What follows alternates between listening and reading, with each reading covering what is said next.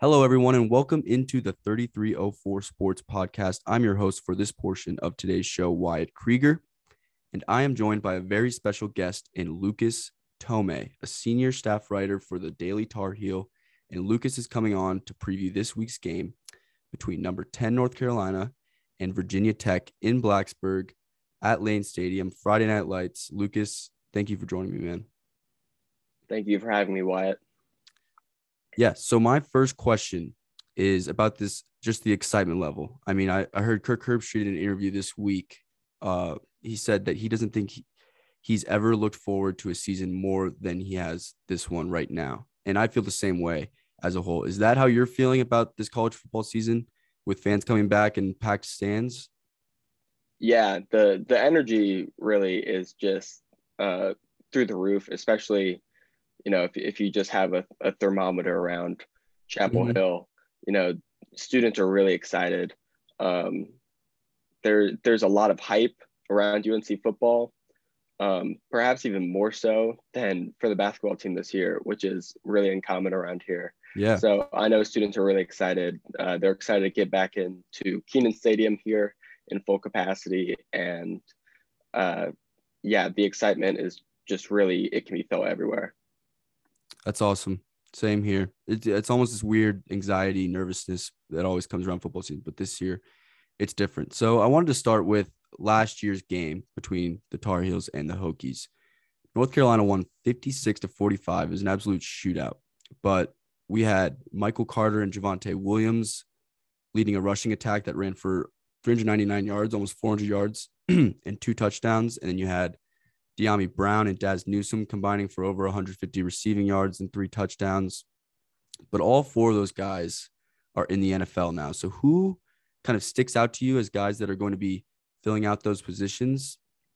I know there's a transfer running back from Tennessee, but who are some wide receivers and running backs that we need to look out for on Friday? Yeah, well, that's the huge question. And in a press conference on Monday, Mac Brown said his biggest question mark going into this game was how are we going to replace 4,000 yards of offense that we lost? So some names you're going to look to on the wide receiver side. There's Coffre Brown, who is the younger brother of Dyami Brown. Then you have Emory Simmons and Josh Downs, and all 3 of those guys are looking to kind of step into those big shoes this season. Some of them got some reps in the Orange Bowl, and but really, especially for the wide receiver, and you're not going to see who's solidified as the 1A option, 1B option, until really those games start happening. Of course, they are lucky to be backed up by arguably the best quarterback in the nation in Sam Howell. And Sam is someone that can probably make a wide receiver better on the field. Definitely. So they're lucky to have a weapon under center like Sam. On the running back side, it's really wide open. Mike Carter and Javonte Williams were almost like unprecedented in their kind of chemistry and duo last year. And when they left, we were losing a whole lot of experience. That's why Coach Brown looked to Ty Chandler from Tennessee. He's going to be a graduate transfer. And it's assumed that Ty Chandler is going to be the lead back going into Friday.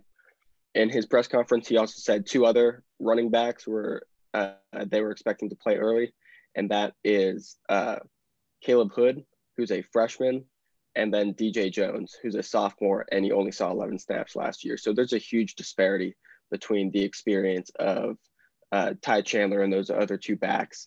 And, that's something that you're just really going to see play out on Friday probably. Ty Chandler is probably going to be leading this very inexperienced running backs room. So there's a whole lot of weapons, but not a whole lot of established players for UNC, and that's something that they're going to have to see play out.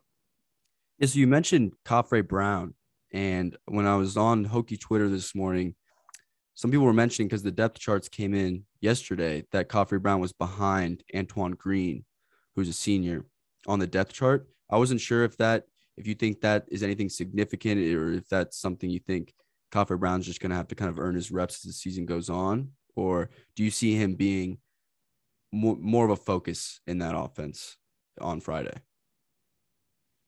Um, like I said, we're not gonna, be exactly sure who's gonna be at the top of the pecking order in Phil Longo's offense.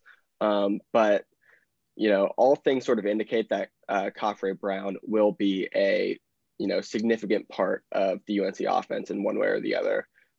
Just his relationship to the other pass catchers is sort of yet to be seen.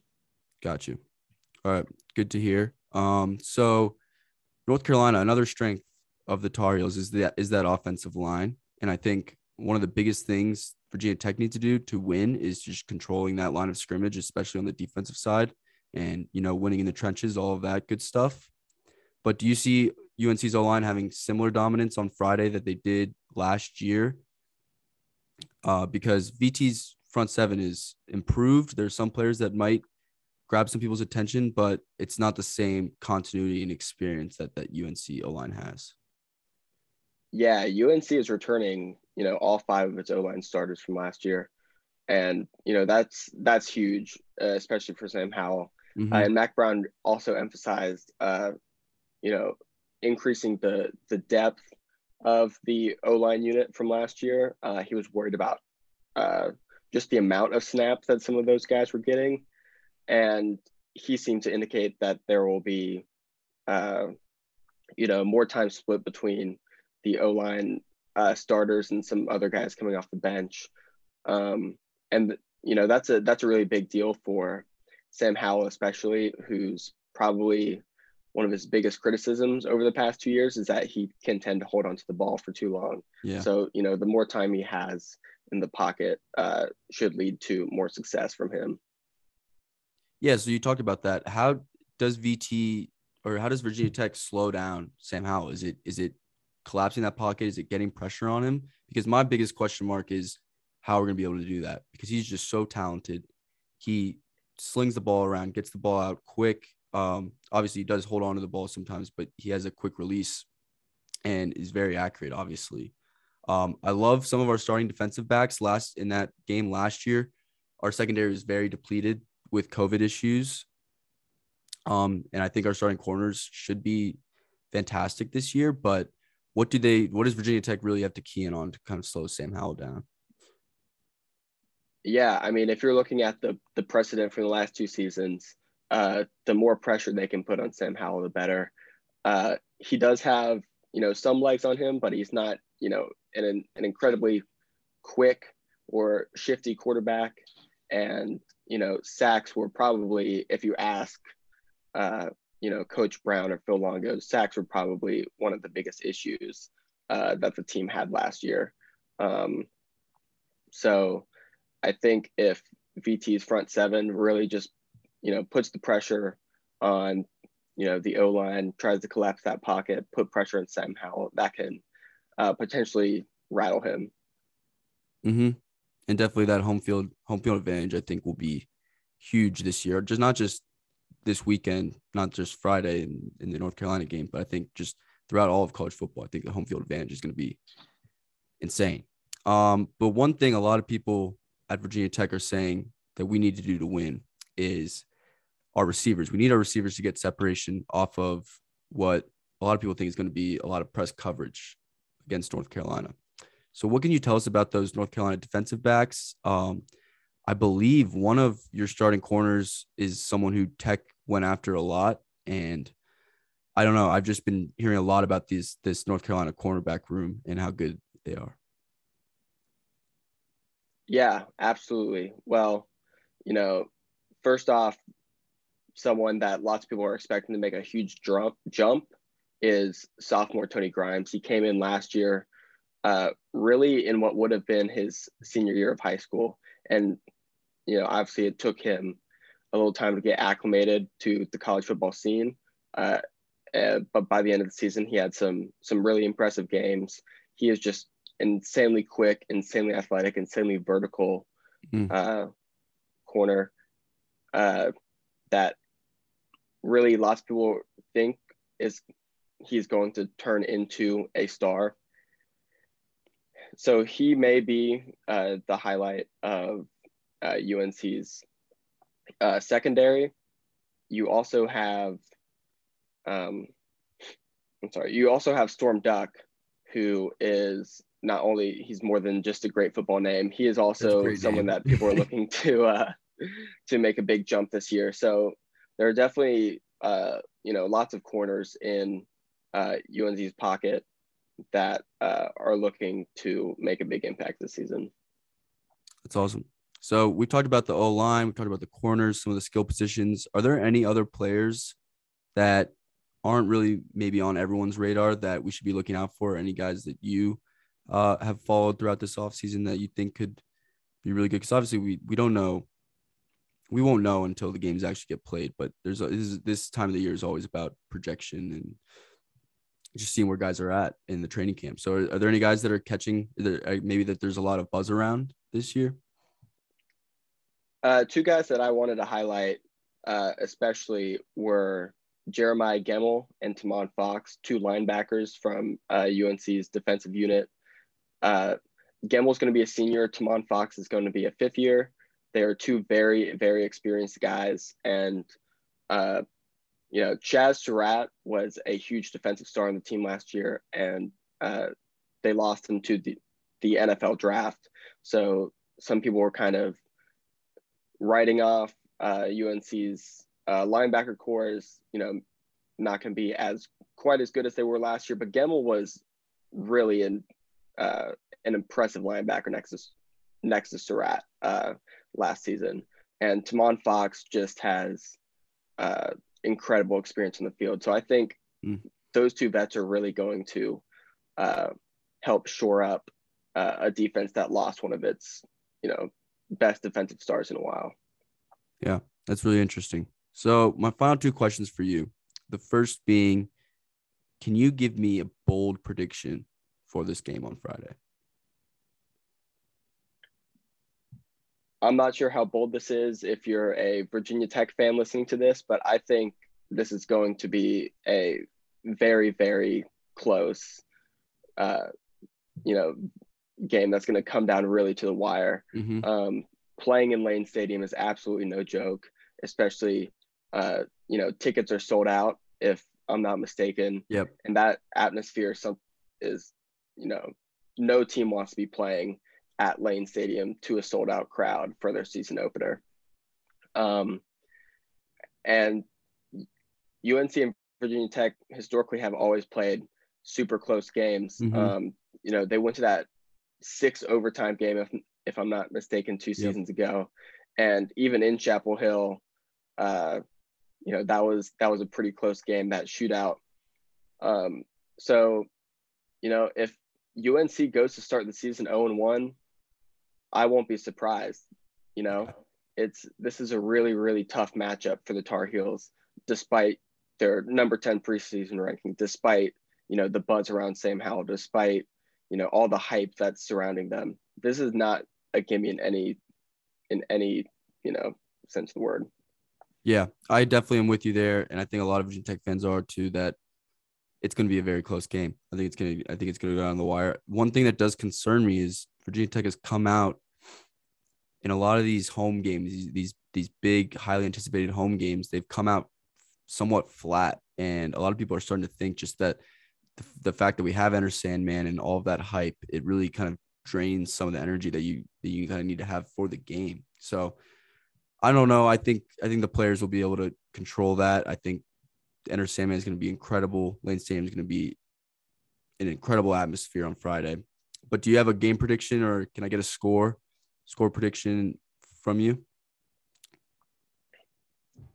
Man, I think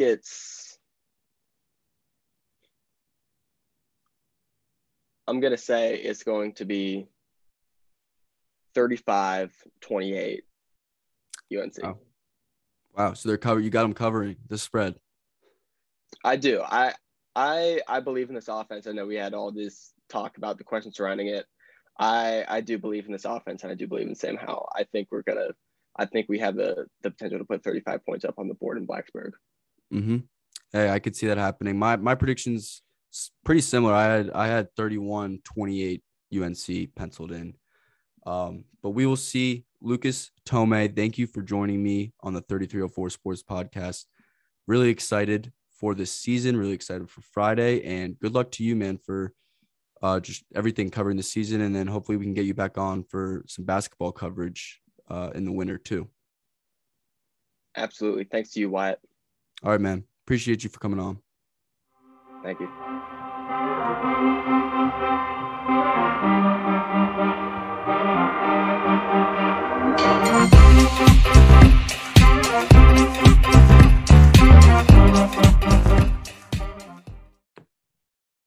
Welcome into the second half of this special 3304 Sports Podcast football preview. We've got the first game of Virginia Tech season coming up against the North Carolina Tar Heels.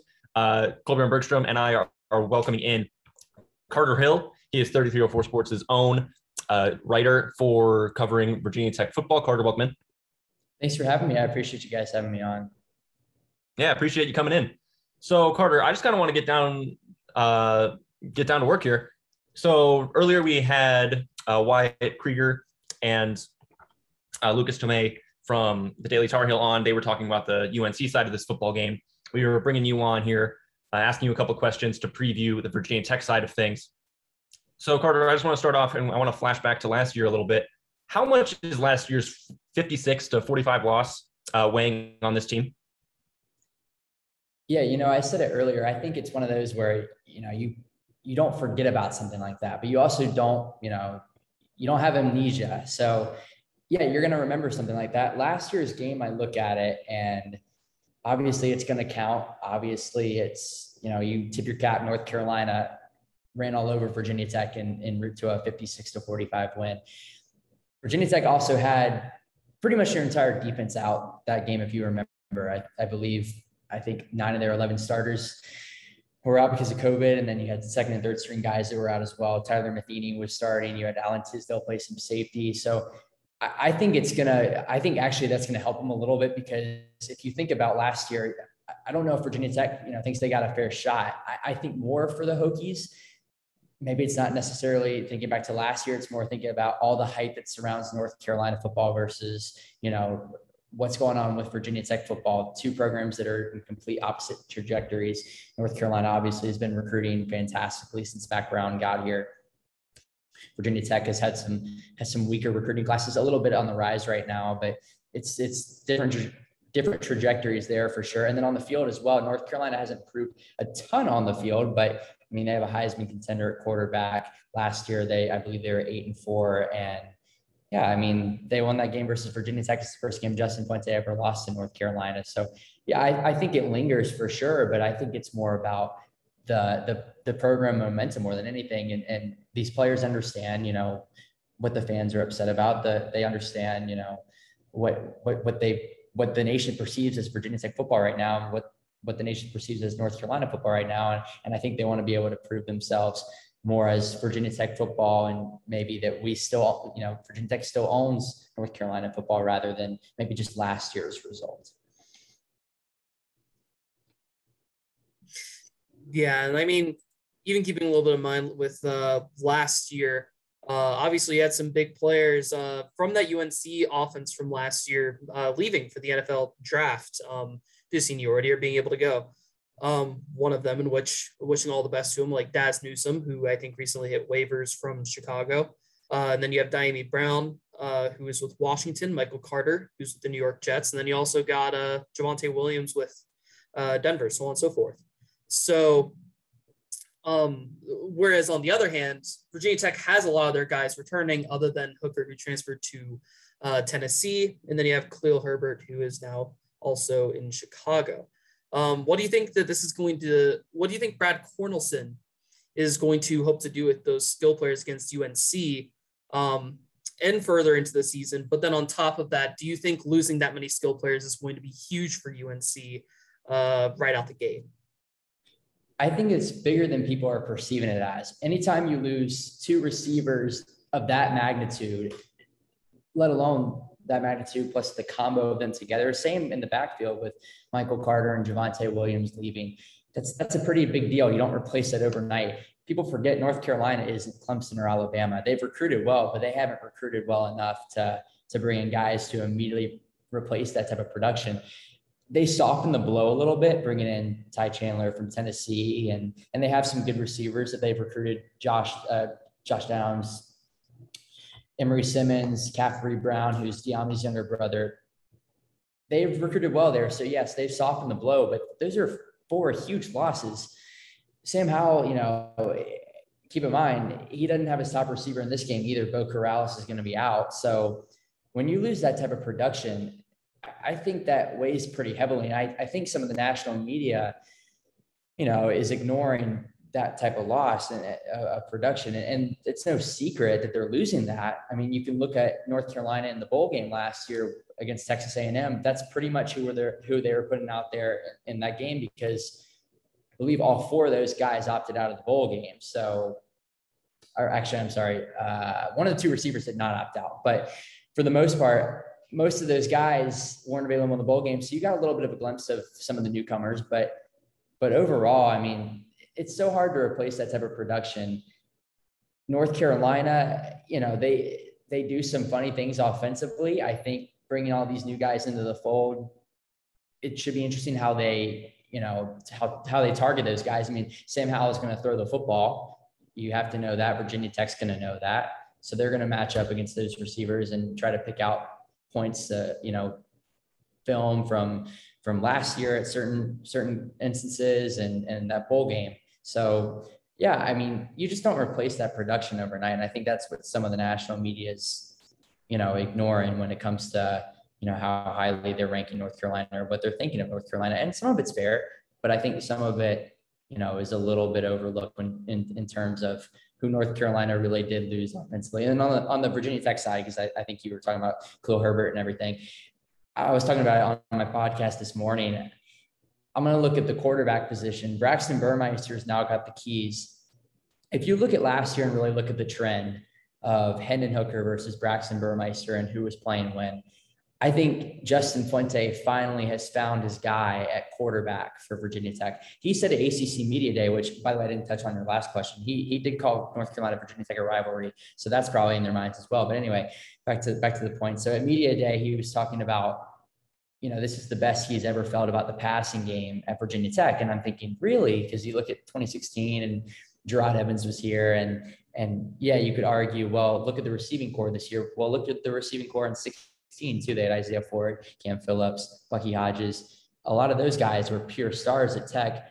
Maybe Trey Turner's a star, but Tavion Robinson, very good. And James Mitchell, who's first round pick, and he's up there as well. And he'll be a higher pick than all those guys. But because, in my opinion, at least, and I think a lot of the fan base's opinions as well, just looking on Twitter and everything, if you can even trust Twitter in that instance. But in that instance, I think Virginia Tech possessed more stars in 16 and was a similar type of team than they are in 21. But back to my point about Burmeister versus Hooker.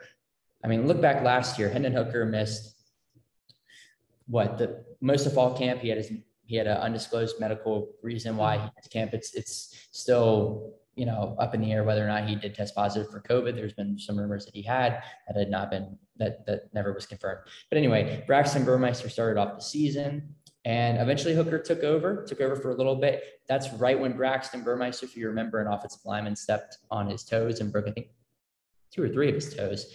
And so that kind of kept him on the sideline for a while. And then immediately when Burmeister was healthy and Hooker began to struggle, he immediately pulled the trigger and brought Braxton back in the game against Clemson. And if you remember that in that Clemson game, Hendon Hooker only trotted out there for one drive before Burmeister went down with an injury. And that was that UNC game, right?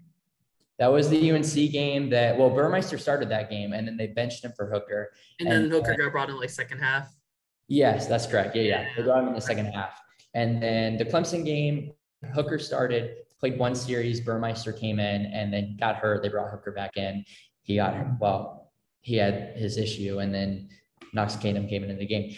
UVA, it was all up in the air whether or not Hendon Hooker was going to play, or was it going to be Braxton Burmeister, or where were both of them going to play. in certain situations of the game. And Braxton Burmeister took every single snap of that game. So if you look back historically too, when Justin Fuentes had his guy at quarterback, and when I had Mike McDaniel earlier on today on our podcast, he said the same thing. It's turned out to be a pretty good season for the Hokies. 16, Gerard Evans obviously was Fuentes' best year. 17, Josh Jackson's redshirt freshman season, had a lot of weapons around him. That was a very good season, 9-4 with a loss to Oklahoma State. 18, Jackson went down, Ryan Willis came in.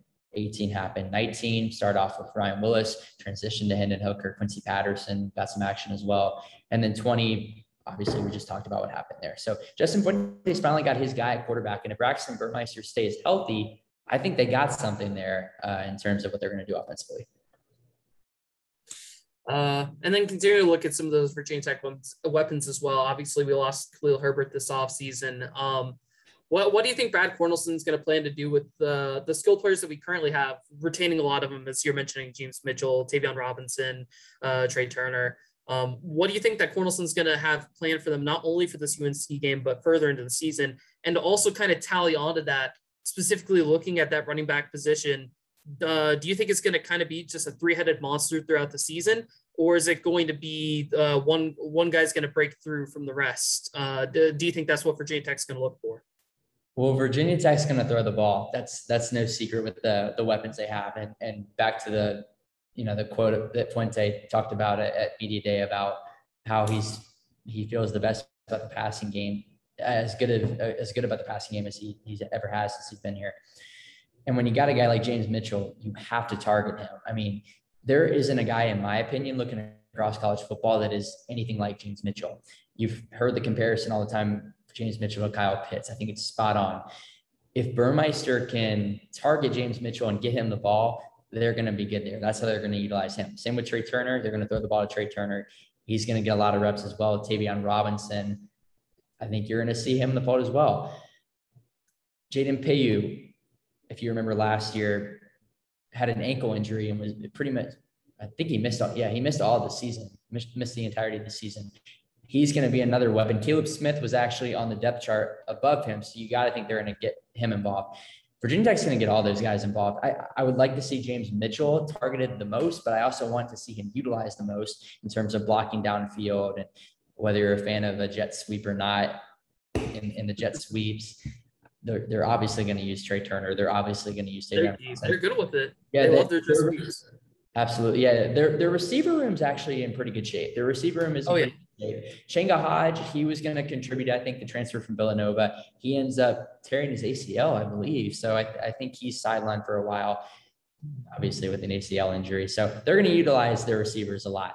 Running back wise, you asked if they're going to use a three-headed monster.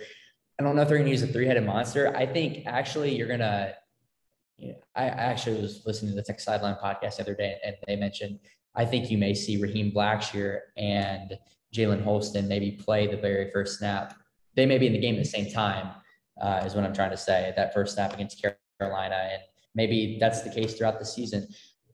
I think Jalen Holston may be the guy you see, take the most carries. Raheem Blackshear is going to play as well, but he also can play in the slot. So if they can throw him the ball too, you can easily have both those guys on the field, and you have a double threat in the running game, because you can use both of them at any time. You can throw the ball to Raheem Blackshear. I think you're going to see Jalen Holston get a lot of the carries just by the feeling that I got from Justin Fuente throughout his press conferences. But I think it's pretty equal between him and Raheem Blackshear. If you watch Raheem Blackshear's highlights of Rutgers, he was supposed to be what Khalil Herbert was last year, if you remember correctly. So if he can get to that level, I don't know if he's going to get to that level. I'm not trying to put those expectations on him. Obviously, he's going to play. They're both going to play. They're both going to run the ball. They're going to throw the ball to Raheem Blackshear some too. That's why I'm saying you may see a lot of Jalen Holston in the backfield as well. Keyshawn King's interesting. I think he's an explosive back. I forget how much weight he's added in the offseason. If you remember last year, really skinny dude, really skinny guy. That's kind of what kept him off the field. He is going to be their kick returner this year, so you're going to see some of them there. I think it's mostly going to be Blackshear and Jalen Holston, with Blackshear maybe doing a little bit more than running the ball. rather than Keyshawn King. I think those are the two you're going to see more than anything. All right, let's move to the UNC side just a little bit. Not so much, but maybe a quarterback comparison. So obviously Sam Howell is the most talked about NFL prospect in this game. Mock drafts have him up in the top 2, up in the top 1. Clear Heisman, high odds for him. There's Heisman buzz for Sam Howell. But on the Hokie side, they have a quarterback that their staff has been hyping up. You've already mentioned Braxton Burmeister being Fuente's guy. Behind him, the depth doesn't look that great, but they've really talked up Burmeister's athleticism this offseason. How do you think he's going to be utilized in the offense? Well, like I said, I think he's going to throw the ball to a lot of his weapons, but I also think you're going to see him run the ball a lot as well. He came in as a running quarterback, and that's what he did. That's what he did well last year. I mean, he towards the end of the season, he got better in the passing game, but kind of last year, I don't know how much he's developed in the passing game. Obviously, it's going to have to be a lot for Virginia Tech to be pretty good. Or I shouldn't say a lot, because he was fairly decent last year, but I would think he has developed there, and I think he'll be better in the passing game. As far as running the ball, like I said, he came in from Oregon as a guy that's going to be a threat on the ground. And I think back to your question about running backs for Virginia Tech, it wouldn't shock me if Braxton Burmeister's running the ball close to as much as Raheem Blackshear or Jalen Holston's going to run the ball, because he can run the football. I mean, fastest guy on the team according to GPS. I mean, who knows if that's 100% accurate, but you get the point that he's a pretty fast guy. As far as throwing the ball, I look back last year to before the half against Carolina. I believe it was a 4th and 3, and we threw the ball down, or Virginia Tech threw the ball, I'm sorry, down 28-14, and incomplete pass. And Carolina went down the field and scored before half to make it 35-14. Could have been the nail in the coffin. Tech came back a little bit, but that was pretty much it. So I would think that you're going to see some situations like that where now you maybe will see Braxton Burmeister throw the ball.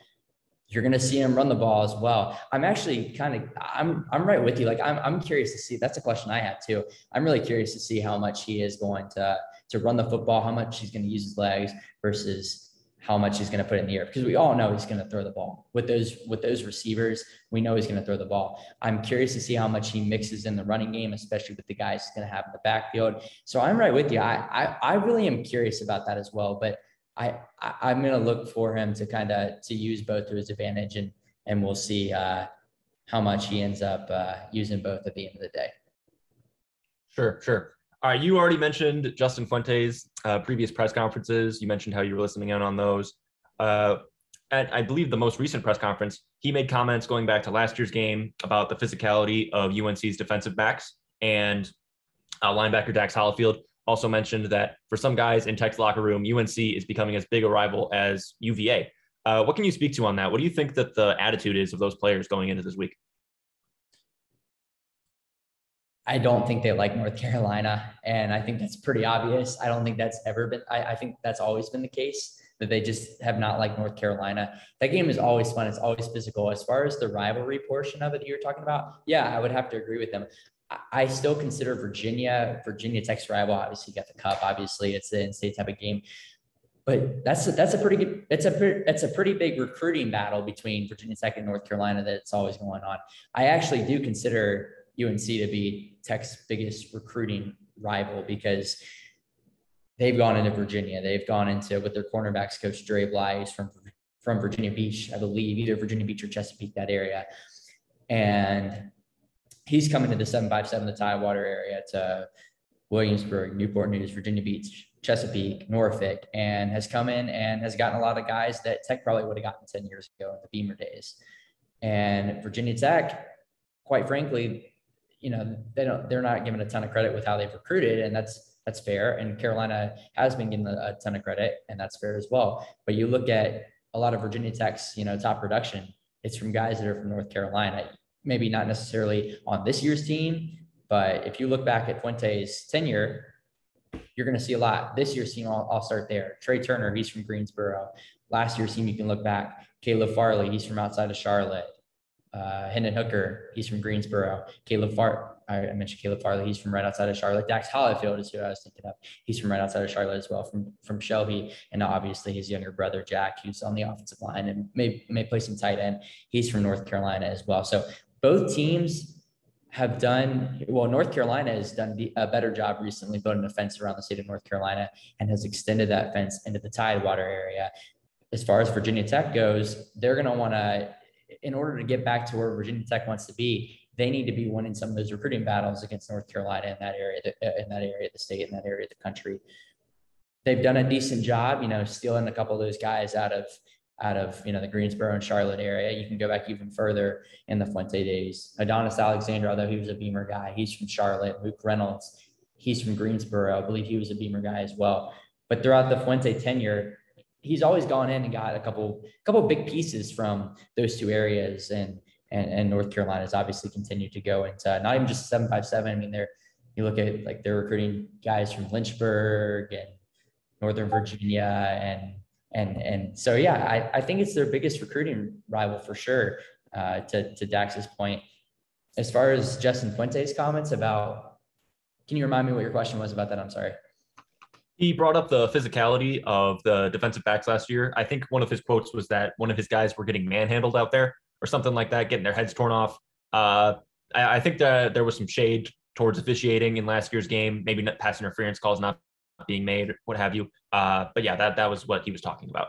Okay, so physicality wise, I mean, they're going to have to be prepared for that again this year. I mean, Carolina brings back 10 of their 11 starters defensively, minus Chaz Surratt, who left for the NFL draft, and rightfully so. Great story, by the way. Started as a quarterback, transitioned in the Mac Brown days to a linebacker, one of the better linebackers in the country. But anyway, back to the defense.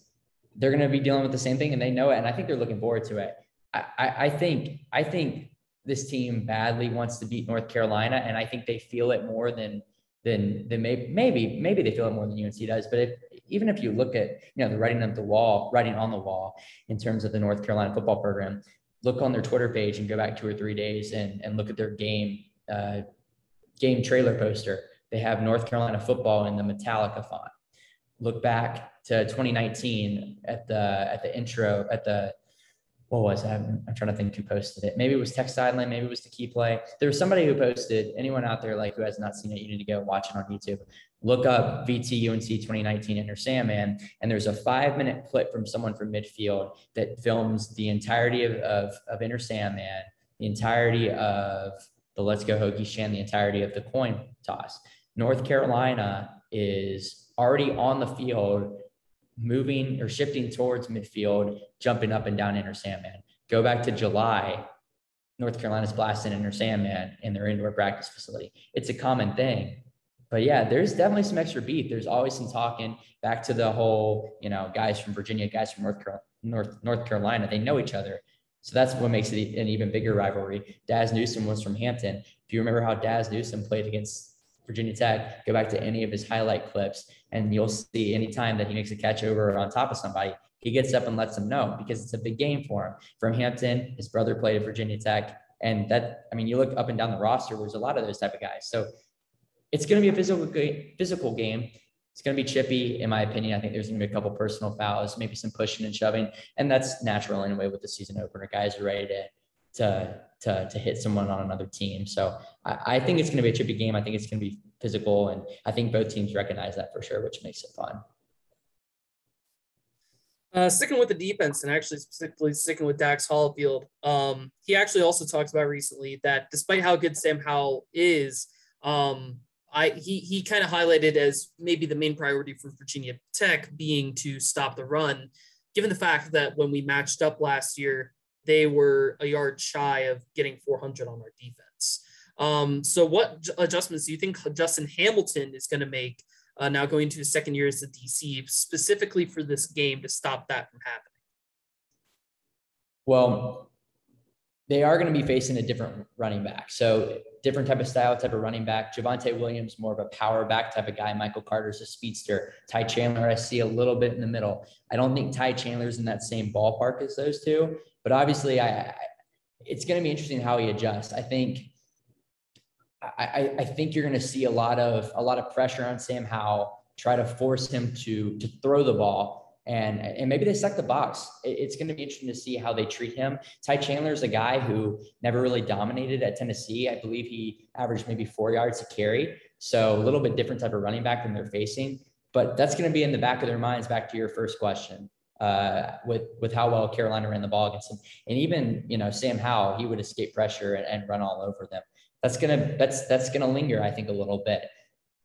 Dax is a guy who's been around for a while. A lot of the guys in Tech's defense were here last year, or at least watching at home if they had COVID or in quarantine. And they saw it happen, and Carolina's probably going to attack them the same way because they see some deficiencies in Virginia Tech's defense that maybe some other teams had not at that point in the season, and they took advantage of it. And I think Carolina's going to test out a lot of those, same deficiencies, even though it may be some different guys on that side of the ball. So I think it's going to be something that's going to be interesting to watch throughout the game, to see how Virginia Tech adjusts to how Carolina utilizes Ty Chandler, how much he's going to run the ball. I think they'll play off of that. I think early on, you're going to see them load the box, try to get to Sam Howell, because I'm sure I'll get to it in a minute, but I think the defensive line for Virginia Tech is going to be what decides the game. I really do. I think it's going to be a close game. I think if Virginia Tech's defensive line can get to Sam Howell, apply some pressure, they're going to have a really good shot to win the football game. If they don't, if they let Carolina run all over them again, that's obviously not going to turn out so well. I think it's going to be interesting to see how Carolina utilizes Chandler, like I just touched on, what they see in Virginia Tech's defense, and it's going to be interesting to see how Tech approaches that, considering it's an entire new running back room and what they've seen from him at Tennessee. Yeah, I love that. Kind of sticking with the defense, sticking with the defensive side of the ball here. If I can talk, I don't know if you got like a specific name for UNC that you want to highlight here, but specifically for Virginia Tech, is there any guys that you want to really highlight on the defensive side of the ball? Because we can talk all day about offense, but are those any of those guys on the defensive side that we should be looking out for on Friday? I'm really excited to see Jordan Williams play, because at this point, the big question is Jordan Williams a guy who left Clemson because he sat behind 3 first-round caliber players and just wasn't good enough to crack some more time on the field in front of them? Or is he a guy who's just an average football player who is playing at Clemson? That's a question that I think will be answered in these next few weeks. I think he's the real deal. Just listening to Justin Fuente talk about him, looking at some of his film, he actually had, I believe, a sack and a half against Carolina last season. 2 seasons ago, I'm sorry. But he did have a sack and a half against Carolina, against Sam Howell as well. So, and a lot of those same guys up front are the guys that he faced back then. So I'm really curious to see how he does. He's actually listed on the depth chart as a guy who's a co-starter with Norrell Pollard. I'm curious to see how much he's in the mix as well. That kind of surprised me a little bit. You can't really read into the 2 deeps as much in certain positions because they're all going to play and all going to move around. Defensively, I'm also going to look in the secondary. Tay Daly is not going to start. He's going to play. He's a transfer from Vanderbilt, a guy who I think has a shot to be a big contributor on the team and kind of, soften the blow of the loss of Divine Diablo. And then Keontae Jenkins, who's starting in front of him. If you remember last year, had a couple big games for Tech. And a lot of those new guys, I'm curious to see how they fare, especially in the secondary. I'll stay on the secondary theme. And I know you asked me for one, but I'm going through a couple here because they're all kind of popping in my head. Well, good, man. Dorian Strong, I'm curious to see how much he developed in the offseason. Obviously, came out of nowhere, was an All-American, guy who only had one offer from Delaware State, and which, by the way, awesome guy to talk to. He literally is the best guy to talk football on the football team. And so I'm looking forward to seeing how well he has progressed in the offseason, because teams have film on him now. Teams know what he's going to do. Teams know how he's going to attack you. So I think that will be interesting to see, at least game 1, how much he has, progressed from the Virginia game last season. Breon Murray, it should be interesting to see how much he gets some time on the field. Jermaine Waller, is he going to be healthy? Is he not healthy? He seems like he's one of those guys who he did actually play in that Carolina game last year, got burnt twice bad by Daz Newsome, I believe. Wasn't completely healthy, but he's a guy who has not been healthy probably since the middle of the 2019 season. So I'm really looking forward to seeing, where he's at in terms of his physicality, in terms of his athleticism, in terms of, where he is, from a football standpoint. Amari Barno is another guy up front that I am really excited to watch. A lot of scouts are really, really high on him. And I'm curious to see if he can live up to the hype. Some other guys, the linebacker linebacker group. Dax got COVID when he got back to Tech last year. Don't know if he missed a game, but was a step behind is probably a good way to put it in terms of last year. So I'm curious to see, he's more back in his natural position. So is Alan Tisdale. Alan Tisdale lost a lot of weight after being out from COVID. I told you earlier, he played some safety actually against Carolina. That's how thin they were. Gained 18 pounds in the offseason. That's really, really big. I'm curious to see how much he utilizes that, how physical he's going to be. I think he's going to be a playmaker in that linebacker core as well. And then, even last year with Rayshard Ashby, I know he's gone now, but he didn't have the year they wanted them to, or they wanted him to, and he didn't have the year that he wanted to.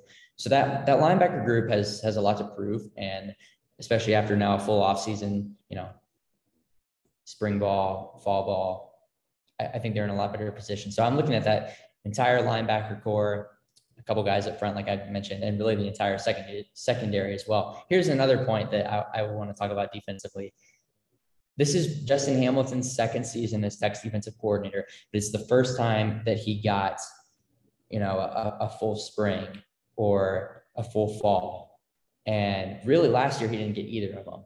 Obviously, he didn't get the spring with COVID. And then in the fall, half the team was out with COVID, and then he tested positive for it, especially on the defensive side.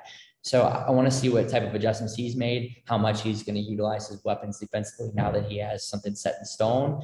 And overall, it's going to be fun to watch, and I'm really curious on how all those guys will perform, including Justin Hamilton.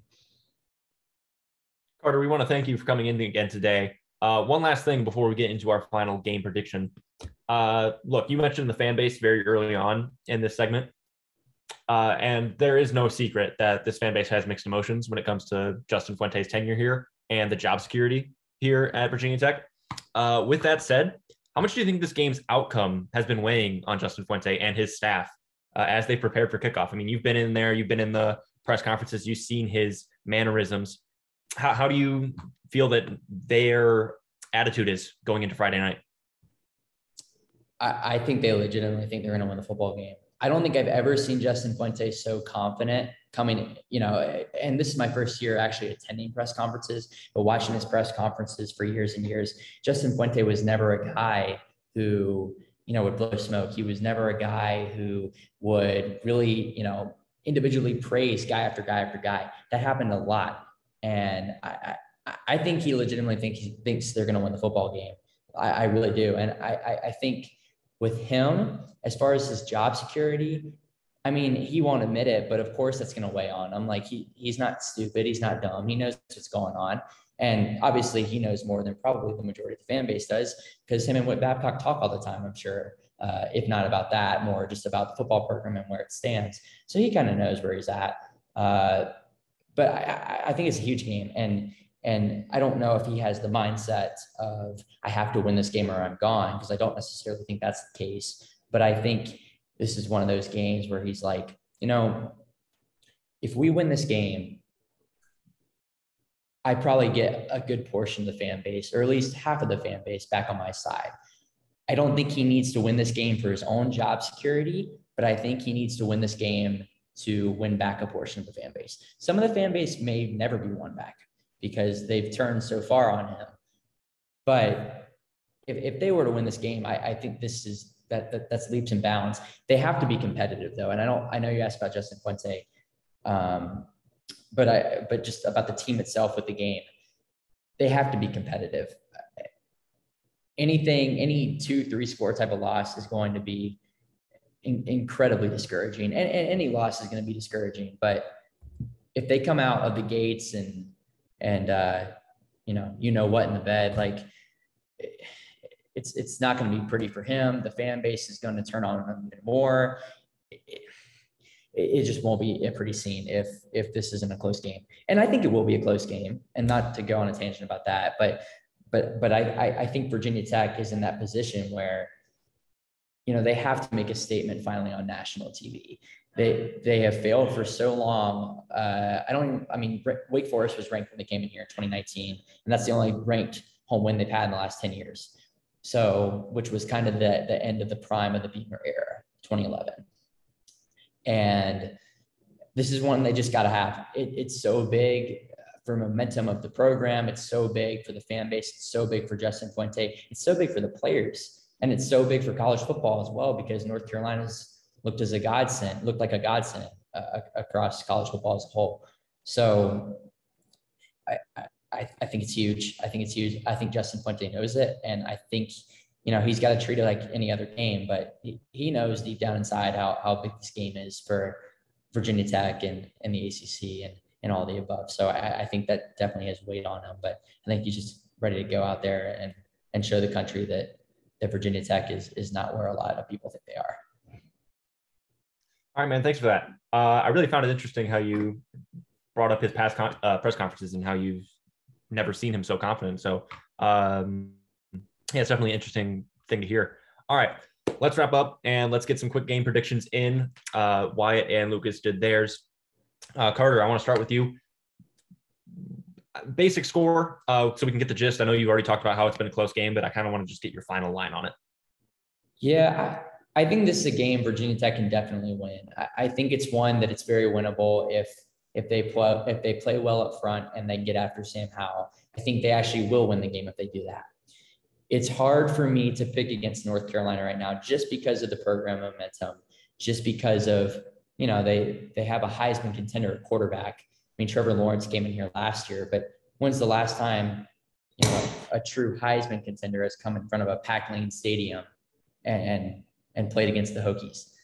That hasn't happened probably in quite some time. Maybe Ohio State back in 2015, maybe missing one here or there. But yeah, I got to go North Carolina. I just think the depth is so much better than Virginia Tech's. I know that, you know, won't have a direct effect in the game at the start, but I mean, I like Virginia Tech starters. I think both team starters are pretty close talent-wise. I think if you just look at the pure pure starters for both teams, they're pretty close to even. North Carolina maybe a little bit better just because of the quarterback. Depth-wise, Virginia Tech isn't even close. I think North Carolina is going to come out. I think they maybe will make a statement early. I think Virginia Tech's going to punch back. I think Virginia Tech's actually going to lead most of the game.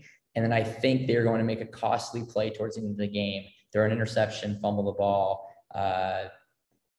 you know, blown coverage, something of that effect. And North Carolina is going to take advantage. And I think they're going to win the game late. Can I get a final score from you? Oh, I'm sorry. 31-27, North Carolina. All right, Colbjorn, I'll throw it over to you. All right. Well, actually, a lot of what we talked about as well.